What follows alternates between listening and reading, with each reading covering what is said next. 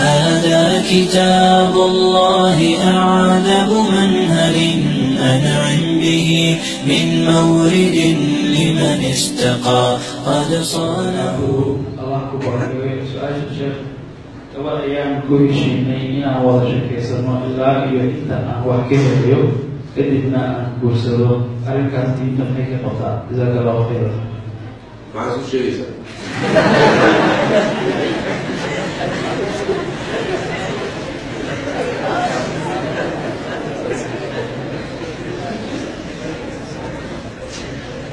muddada intaale maxaad ku sheegaysaa?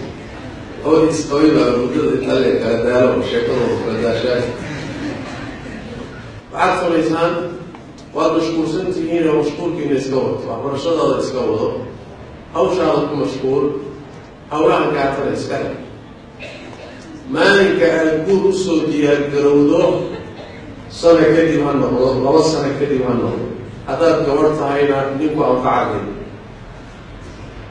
haddaad wiil tahayna gabarh ku anfacday, ya inanku anfacda ma gaban.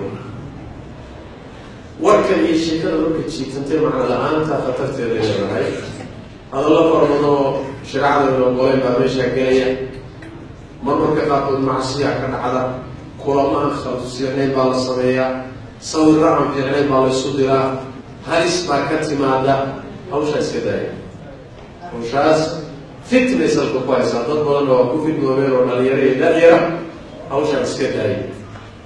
waxaan aad isu akrinaysaan oo jacayl iyo waa ku jeclahay iyo babacdanna wax ka jira male. masalada iga qor. jacayl wuxuu bilowdaa habeenkaad guriga isugu tagtaan. habeenka intaad isguursataan aad guriga isugu tagtaan, halkaa wixii ka bilowdaa jacayl saxalina.